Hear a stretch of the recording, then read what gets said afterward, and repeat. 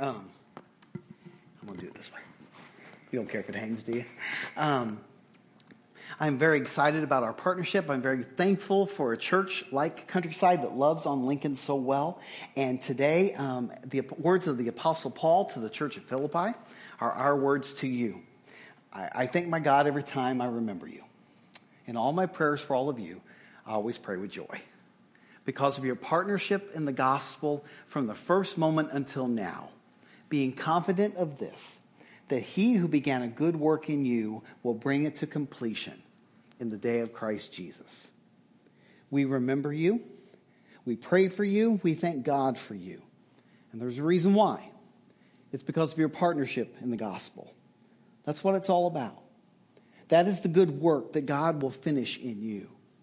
Our Lord and Savior will return, not as a baby in a manger, but as a rider on a white horse, whose name is Faithful and True, with a sword out of his mouth, dispensing justice to the nations. And when that day comes, we will stand together as partners in the greatest mission the world has ever seen. This morning, what I want to do is I want to give you the message of the gospel. And I want to do it in 3 sentences. And these are sentences that I actually learned my freshman year at Lincoln Christian University. And I want to share those with you so that you can hear for yourself what the gospel of Jesus Christ is all about. Let's pray together. Father, we come before you today. And I pray, Father, that my words are yours.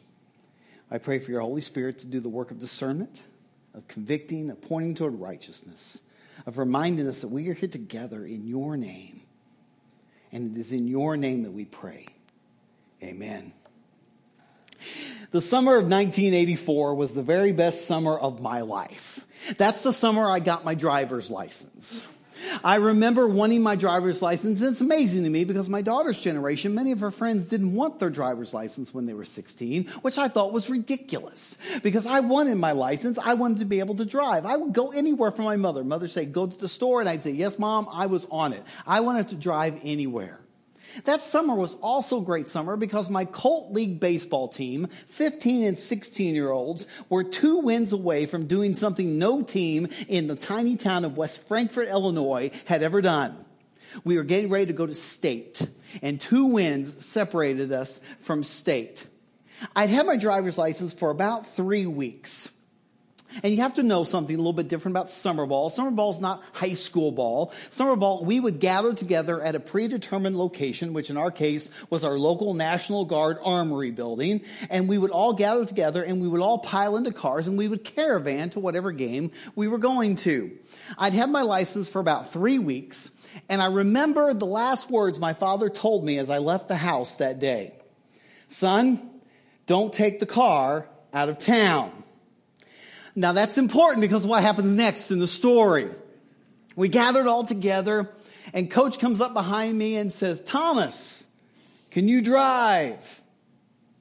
Have you ever had a moment in your life when you knew the next thing that came out of your mouth was going to shape the rest of your life forever and ever? Sure, Coach, I'll drive. Now, you need to understand something. I wasn't one of those guys that was very dangerous driver, okay? The distance, we were going to a town called Chester, Illinois, and Chester was about 60 miles away. Now, I had never driven 60 miles. Maybe altogether I'd driven 60 miles, but I'd never driven 60 miles at once. And so I was very nervous when we got behind the wheel. There were 4 of us in the car, buddy shotgun and 2 in the back seat. And as I was driving, I remember my hands were at 10 o'clock and 2 o'clock. And don't touch that radio. Don't turn it on. I need to concentrate. I was scared. I was driving very, very cautiously, very, very carefully. But the closer we got to Chester, the more I relaxed. After all, my car was a 1981 Mercury Zephyr. Now, if you don't know what a 1981 Mercury Zephyr is, think a Twinkie box with wheels on it. It was an old driver's ed car that still had the floor carpet cut open where the driver's ed teacher had his brake so he could keep from killing somebody if the student lost control. We got into Chester, and as you go into Chester, there is this long hill that goes up real slowly on Route 3. No lie, at the bottom of the hill, I was doing 55 miles an hour. At the top of the hill, with my foot to the floor, I was doing 25. This car was not what you would call a speed demon of a vehicle. And I remember getting into Chester thinking, I made it. Boy, my dad's going to be so surprised to find out I could do this. I made it all the way to the park. Half a block away from the park, I turned my left turn signal on, pulled up to get ready to turn left into the park. Did not see the 17-year-old coming up behind me who was driving his father's Cadillac and decided in that moment would be a good time to light a cigar. He ducked his head, did not see me. Bam! Knocked me across the street, tore up the back end of the car. The car was still drivable, although to be honest with you, that did not do me a whole lot of good. I remember the cop shows up, and if I'm lying, I'm dying. The cop shows up, and this kid looks at him and says, "Hi, Uncle Jerry." I thought, great, I'm going to prison in Popeye's hometown. Yay! But no, justice prevailed. He gave his nephew a ticket. We exchanged insurance information, but again, that didn't make me feel very good. I remember we went to the game, and to be honest with you, I can't tell you much about the game. In fact, I'll tell you this. Partway through the game, the umpire called a balk on our pitcher, and my coach went out to argue the balk call with the umpire, and the umpire pulled a knife on him. I don't remember that. That's how shook up I was. I didn't remember an umpire pulling a knife on our coach because I literally spent the entire evening on the bench in the fetal position. Because I remember thinking, when I get home, my father is going to kill me. We won the game. We were moving on to the championship game. We drove home. It was a long drive late that night. They stopped at a restaurant in Carbondale and ate. And I was like, I just want to get home. We finally got home at 2:00 in the morning. And if West Frankfort, Illinois is anything like you guys, you would understand this. They roll the sidewalks up at dark. And I had about a 10-minute drive through town. On the other side of town, out in the country, is where I lived. And I remember driving through that town, and it was so dark and so lonely and so scary. And I remember praying, God, if there's a God in heaven, please let my dad be asleep when I get home. And I remember pulling into the driveway and seeing the silhouette of a man standing by the back porch door. I went into the house and was talking to him rapidly, telling him all the wonderful things about, we won the ball game, and it was an accident. Boy, how stupid could that kid be trying to light a cigar, blah, blah, blah, blah, blah. We've got insurance. He's got insurance. Everything's paid for. Good night. And my dad, who had never been at a loss for words ever, was silent. And the more he was silent, the more I kept talking. And the more I kept talking, the more he was silent. And finally, in my frustration, I remember I could take you to the spot where I sat. At the kitchen table, I looked him in the eye and said, "Say something." He said, "Why?" That's all he said. I knew what he meant. Why did you take the car out of town when I specifically told you not to? Why did you disobey me? You have to admit, why is a powerful question. We're going to be in 2 Samuel today. If you want to turn there, the book of 2 Samuel, chapter 11 and 12. 2 Samuel, chapter 11 and 12.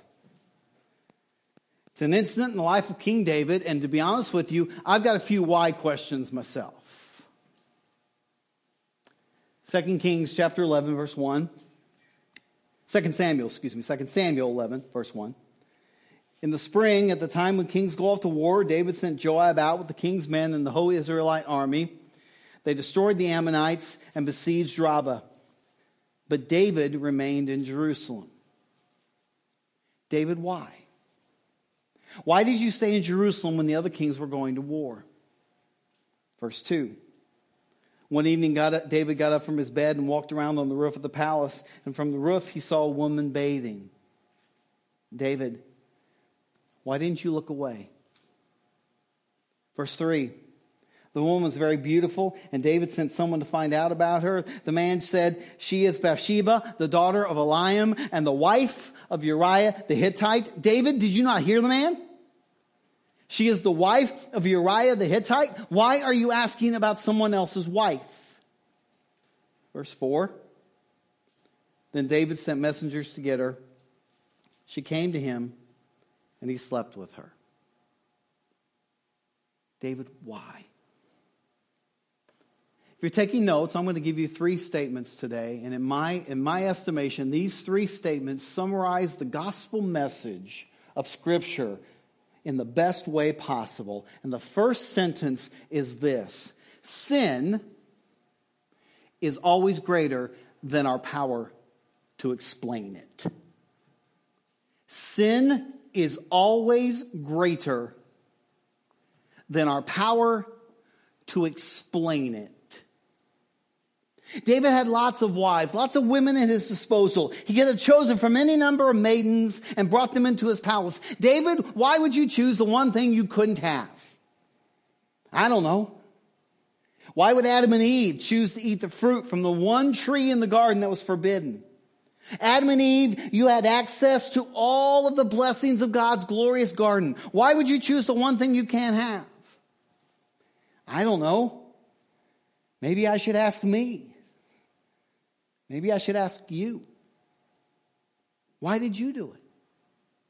Why did you surrender to that temptation? Why did you make that choice? When we are confronted with the sin, we are confronted with the why, our response is remarkably similar. I don't know. You have all of the blessings of God. The Apostle Paul tells the church in Ephesus that we have every spiritual blessing in Christ. Peter told the outcasts that we have everything that we need to live a godly life. Do you hear what he said? Paul said we have every spiritual blessing. Peter said we have everything that we need to live a godly life. So why don't we? I woke up the next morning to find my uniform and my father missing. He had taken them to my coach and informed him that I would no longer be on the team. I was livid. How dare you?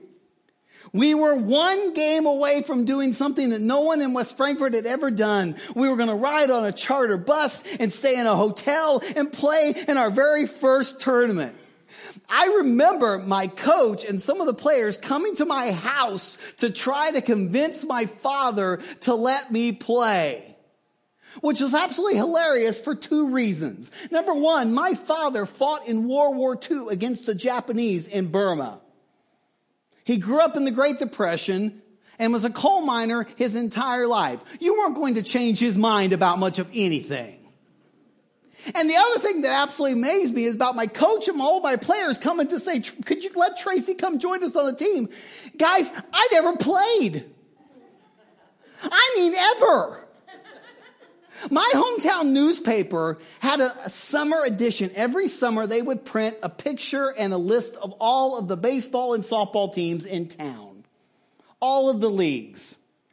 And that year, in the summer edition, to 8,000 subscribers of the Daily American newspaper, there was a front page article that was continued to the back page article with a 4x6 picture of me explaining to the entire community how I never played, but I had a really good attitude about it.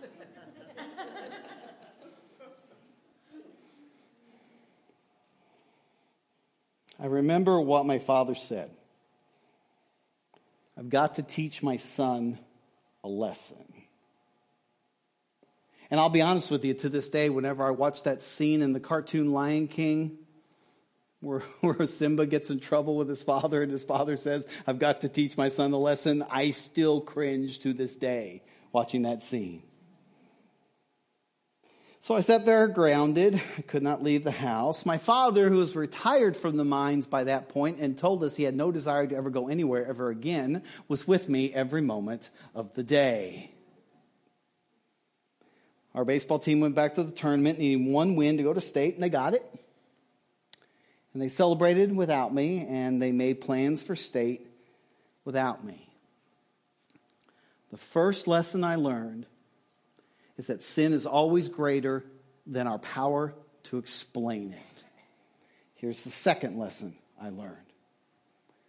The consequences of sin are always greater than the sin itself.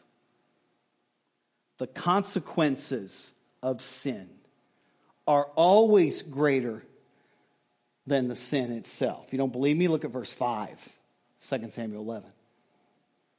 The woman conceived and sent word to David saying, I'm pregnant. So here's a question. What's your sin worth to you? So he messed up, but it's over and done with, right? That's what we want people to say when we sin, don't we? Okay, so I made a mistake, or I messed up, or whatever we want to say when we don't want to use the word sin. Why can't you all just let it go? Here's why. Here's why you can't let sin go. Because sin doesn't let go. Sin keeps digging deeper and deeper and taking more and more territory. Sin doesn't quit with you. It keeps on growing until it destroys everything around you. Don't believe me? Think I'm somehow overstating the case? Ask David and Bathsheba. When he heard that Bathsheba was pregnant, he sent for her husband to come home from the war. Not because he wanted to confess to Uriah, but because he wanted Uriah to go home to his wife and do what husbands and wives do when they haven't seen each other for a while. And then everyone would just think that the baby was somehow Uriah's and everything would be good. There's only one problem. Uriah won't go home. He won't sleep with his wife while his men are still out there fighting battle. Uriah the Hittite. Guys, don't miss this. You understand who this guy is, right? Uriah the Hittite. Guys, the Hittites were mercenaries. They were soldiers hired by Israel to augment their numbers when they went to battle. They were an army for hire. He wasn't even a believer in God. And this Hittite, this mercenary, somehow set a better example than the man who is supposedly a man after God's own heart. So what does David do? Will he confess his sin? Nope. Gets Uriah drunk. Now Uriah will go home. He'll spend some time with his wife. The only problem is he didn't. He went and laid in the front step of his own house. He didn't even go into his own house. So what does David do? Look down at verse 15, chapter 11. He summoned Uriah and gave him a note to take back to his commander. Put Uriah out in the front where the fighting is fiercest, then withdraw from him so that he will be struck down and die. So Uriah dutifully takes the message from the king back to the front lines, announcing to the commander that he is to be killed at the earliest opportunity. So what does Joab the commander do? He obeys his king's orders. Look at verse 16. So while Joab had the city under siege, he put Uriah at a place where he knew the strongest defenders were. When the men of the city came out and fought against Joab, some of the men in David's army fell. Moreover, Uriah the Hittite died. Let me ask you something. What did those men do wrong? What was their crime? You know who I'm talking about, right? Do you hear what he says? He says in verse 16, he says, when the men of the city came out and fought against Joab, some of the men in David's army fell. What, did they not get the memo? Did they miss the meeting where it was put into place, the plan was put into place to kill Uriah at the earliest possible opportunity? What was their offense? You see, this is what sin does. Your sin is never just about you.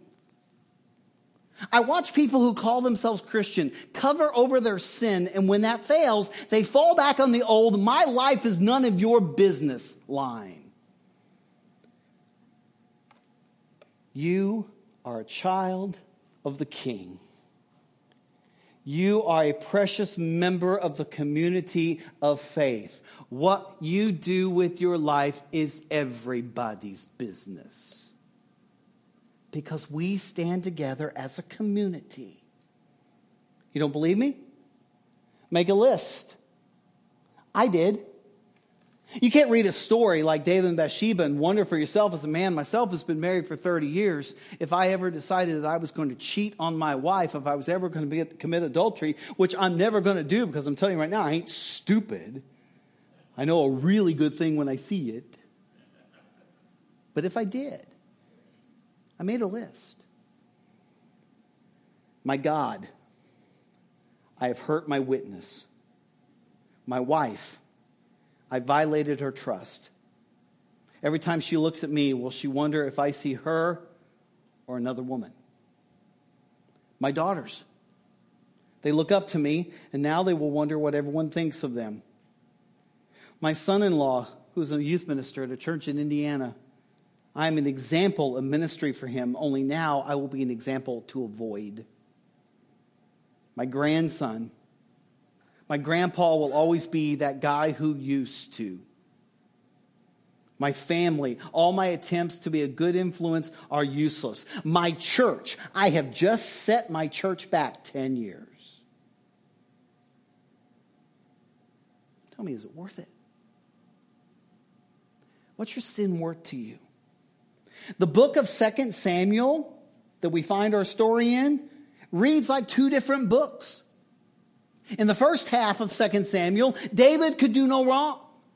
He has victory over his enemies and the enemies of Israel. He brings the Ark of the Covenant home. He shows mercy to a grandson of Saul who is crippled. Everything is golden. And then in the second half of 2 Samuel, nothing goes right. Rebellion upon rebellion, sin compounded upon sin. And what was the difference between the first half of 2 Samuel and the second half of 2 Samuel? I will tell you, 2 Samuel chapter 11 is right in the middle. David and Bathsheba. Your actions have ramifications that affect so many people. You are the rock in the pond. Can you live with the last ripple? David thought he could.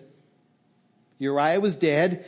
David had brought the poor grieving widow into his palace to take care of her. And when her pregnancy began to show, everyone just assumed that David was the father and he's given her a child and things will be wonderful. David is the hero. There's only one problem. Look down at verse 27.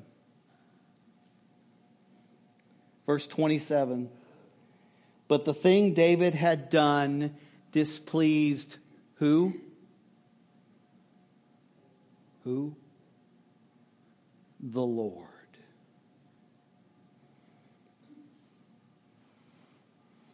God sent a prophet named Nathan to David and brought him a problem. You see, there was a man who had a baby lamb. He was poor and didn't have much, so this lamb was precious to him. He treated this lamb as if it were his own child. He fed it from the table. The lamb slept in his bed. He couldn't love that little lamb any more than he did. But this man had a neighbor, a rich man who had thousands of lambs. And one day this rich man had a guest in his home, and the guest was hungry. And I'm guessing McDonald's was closed because he couldn't go there. He had to feed him something. So what does he do? Instead of taking one of his thousands of lambs that he has, he goes across the street and rips that little ewe lamb out of that poor man's hands and slaughters it and butchers it for that man to have something to eat. And Nathan says, David, what should we do with that man? And 2 Samuel 12, verses 5 and 6 say this: David burned with anger against the man and said to Nathan, as surely as the Lord lives, the man who did this must die. Now you need to understand something. Old Testament law, that wasn't the punishment. It wasn't death. That wasn't the punishment for what this rich man did. But I want you to catch, David is furious. We get so upset over the sins of other people. We get such righteous indignation when other people do stupid things. Man, we get on Facebook, somebody says, well, so-and-so did so-and-so again. And we get on Facebook and we comment. They did it again? I can't believe she should get rid of him. It's so funny. I watched the Facebook the Cubs game yesterday, which wasn't good, but I watched the Facebook of the Cubs game, And people are commenting in Facebook Live during the game. And it's like a batter would strike out and they're like, they should be sent down to the minors. They should be given their outright release. Their children should be burned at the stake. I'm all reading these comments like, what? Look what David says. Verse 6. He must pay for that lamb 4 times over because he did such a thing and had no pity. We get so upset at the perceived sins of others. But look at verse 7. Then Nathan said to David, you are that man. You know, in the Hebrew language, in the original language of this text, there are no linking verbs. There is no verb in this sentence. Literally, Nathan looks at David and says, you the man. You're the one who did it. This is you who we're talking about. The Lord told David, I've given you so much and would have given you more if you'd asked. Why did you do this? Why did you do this? And David is confronted with this question 4 times over. His son Amnon would rape his half-sister Tamar. And in revenge, Absalom, another son, would kill Amnon. For the sake of our discussion, let's call that 1. Absalom later leads a rebellion against King David, is killed in battle. That's 2. Another son, Adonijah, would rebel against the throne, and he himself killed. That's 3. And look down at verses 13 and 14 of chapter 12. Then David said to Nathan, I've sinned against the Lord. Imagine what kind of church we would be if people in this place were willing to say, I have sinned against the Lord. Have you noticed no one sins anymore? We don't talk about it. It's always someone else. It's always something else. It's always a different place to put the blame. Look what David said. I've sinned against the Lord. I want you to catch what happens next. Nathan replied, the Lord has taken away your sin. You're not going to die. But because by doing this you have shown utter contempt for the Lord, the son born to you will die. David recognized his sin, and that's good. But what we must also recognize is that there are consequences of sin. Amnon, Tamar, Absalom, Adonijah, the baby. I believe you when you say that you're sorry for your sin. I am too. I genuinely repent of my sins. But it doesn't change the fact that sin has consequences. For David and for me and for you. And if that's where the story ends, then it's pretty sad. But fortunately for David and for you and for me, that's not where the story ends. The team was getting ready to go to state without me. I had been grounded at my home staring at my father for a week. I spent most of my time outside sitting on a tire swing that he had built for us. And you have to understand something. My dad, when I wanted a tire swing, when I was a little boy and I wanted a tire swing, you know what a tire swing is, right? You take a tire, wrap a rope around it, tire swing. My father decided those were not safe. So he took a big old wide tire and he cut a hole in the tire so you could sit on the inside of the tread of the tire. And then he cut a line around it so you'd have something to hold on to. And so I sat in this tire swing outside in the yard, as far away from my father on the property as I could get and still be on the property, stewing to myself that he didn't even know how to put up a silly tire swing. I remember my dad came out. He said, son, get in the car. So I got in the car, passenger side, because I wasn't driving anywhere at that point in time. And we drove to my coach's house. And we went inside, and my dad said, Coach, if it's all right with you, I'd like for my son to play. I'm sorry, what? My father, who I honestly, to this point in his life, I've never seen him change his mind on anything. I got my uniform back. I got to ride on the bus with the guys. I got to stay in the hotel. I got an at-bat at the state tournament. I struck out on 3 pitches, but I got an at-bat. Bathsheba had another baby. Called him Jedediah. You may know him better by his other name. Verse 24 of chapter 12. Then David comforted his wife Bathsheba, and he went to her and made love to her. She gave birth to a son, and they named him, what? Solomon. And the Lord loved him. I told you there were 3 lessons that I learned. Sin is always greater than our power to explain it.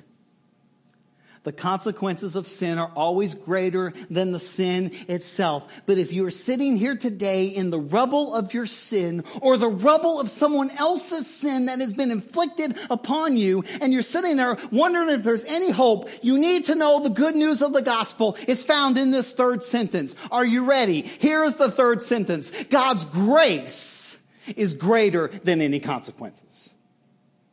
God's grace is greater than any consequences. We know what God's word says. For all have sinned and fall short of the glory of God. Romans 3:23. We memorize that. Many of you may have that memorized. Romans 3:23. For all have sinned and fall short of the glory of God. Here's my question. Have you ever memorized verse 24? For all have sinned and fall short of the glory of God, and all are justified freely by his grace that comes from the redemption by Christ Jesus.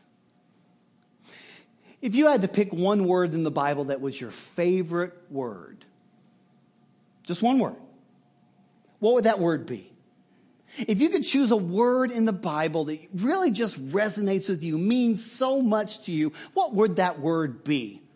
Let's hear from some of you. Give me a word that you really love in the Bible. Grace. Give me another one. Holy. Keep going. Love. Freedom. Joy. Peace. Somebody better say Jesus. I would say Jesus would be a really important one, wouldn't it? You know what my favorite word in the Bible is? You can write this down in case you forget. My favorite word in the Bible is but. It really is. But. B-U-T. But. And the reason why is because but indicates that you were headed in one direction until something catastrophic happened that changed your direction and moved you in a new way. Look at Romans 6:23. Romans 6:23 says that the wages of sin is death, but the gift of life is eternal. The gift of God is eternal life through Jesus Christ our Lord. So here's my question to you. Which of the 3 lessons do you need to hear today? Some of us need to hear that sin is always greater than our power to explain it, because right now we're knee deep in sin and we're trying to explain it to anyone that will listen. And if that's you, don't feel bad, because you need to understand many times in my life that's me too. I'm there a lot. Some of us need to hear the 2nd lesson about the consequences of sin, always being greater than the sin itself. When we're in the rubble of our sin, or when we are put in the rubble by someone else's actions, when someone else hurts us and leaves us in the wake of their sin, or maybe the wake of ours, when we live in the midst of the consequences, maybe that's you. You need to realize that the attack in your life might not be from Satan. How many of you have ever had something bad happen to you and you're just like, man, I can't believe Satan's attacking me like this? Well, I hate to break it to you, Sparky. It might not be Satan. It might be you. It might be God, because there are some times in my life and I'm like, God, why are you letting this happen to me? I'm letting this happen to you because you need to learn something, son.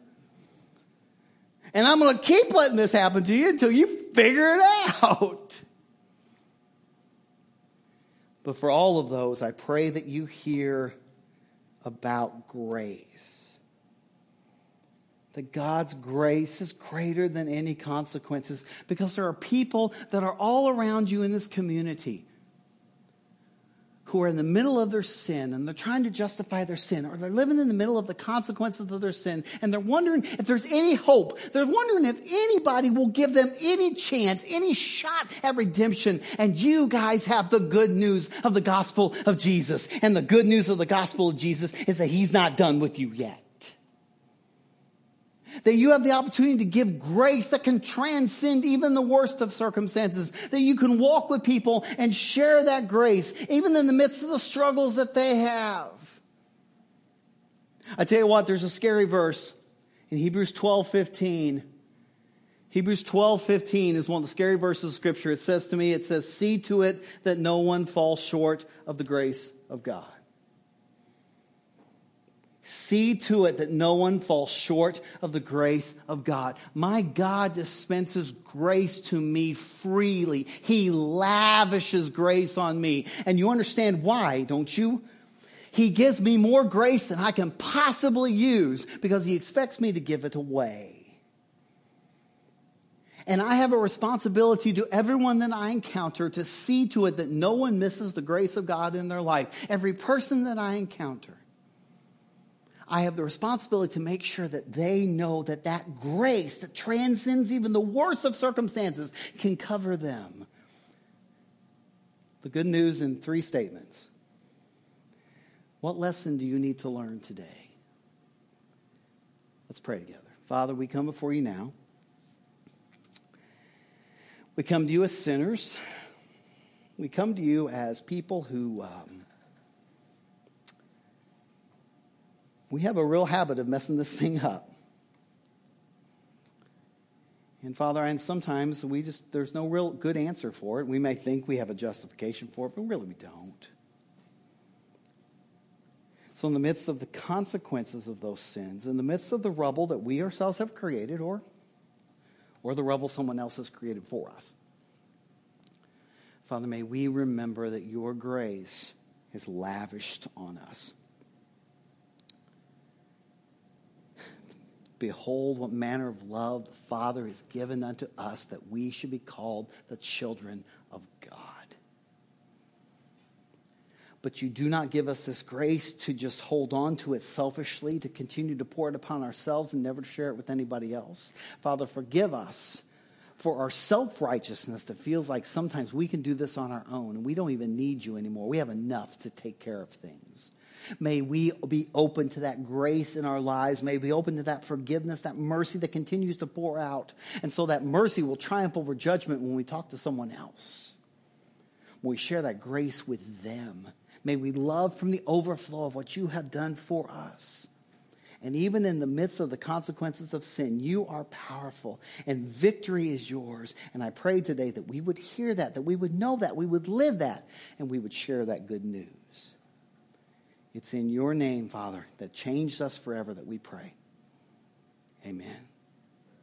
This morning, if you have a decision to make, maybe a decision about being in sin,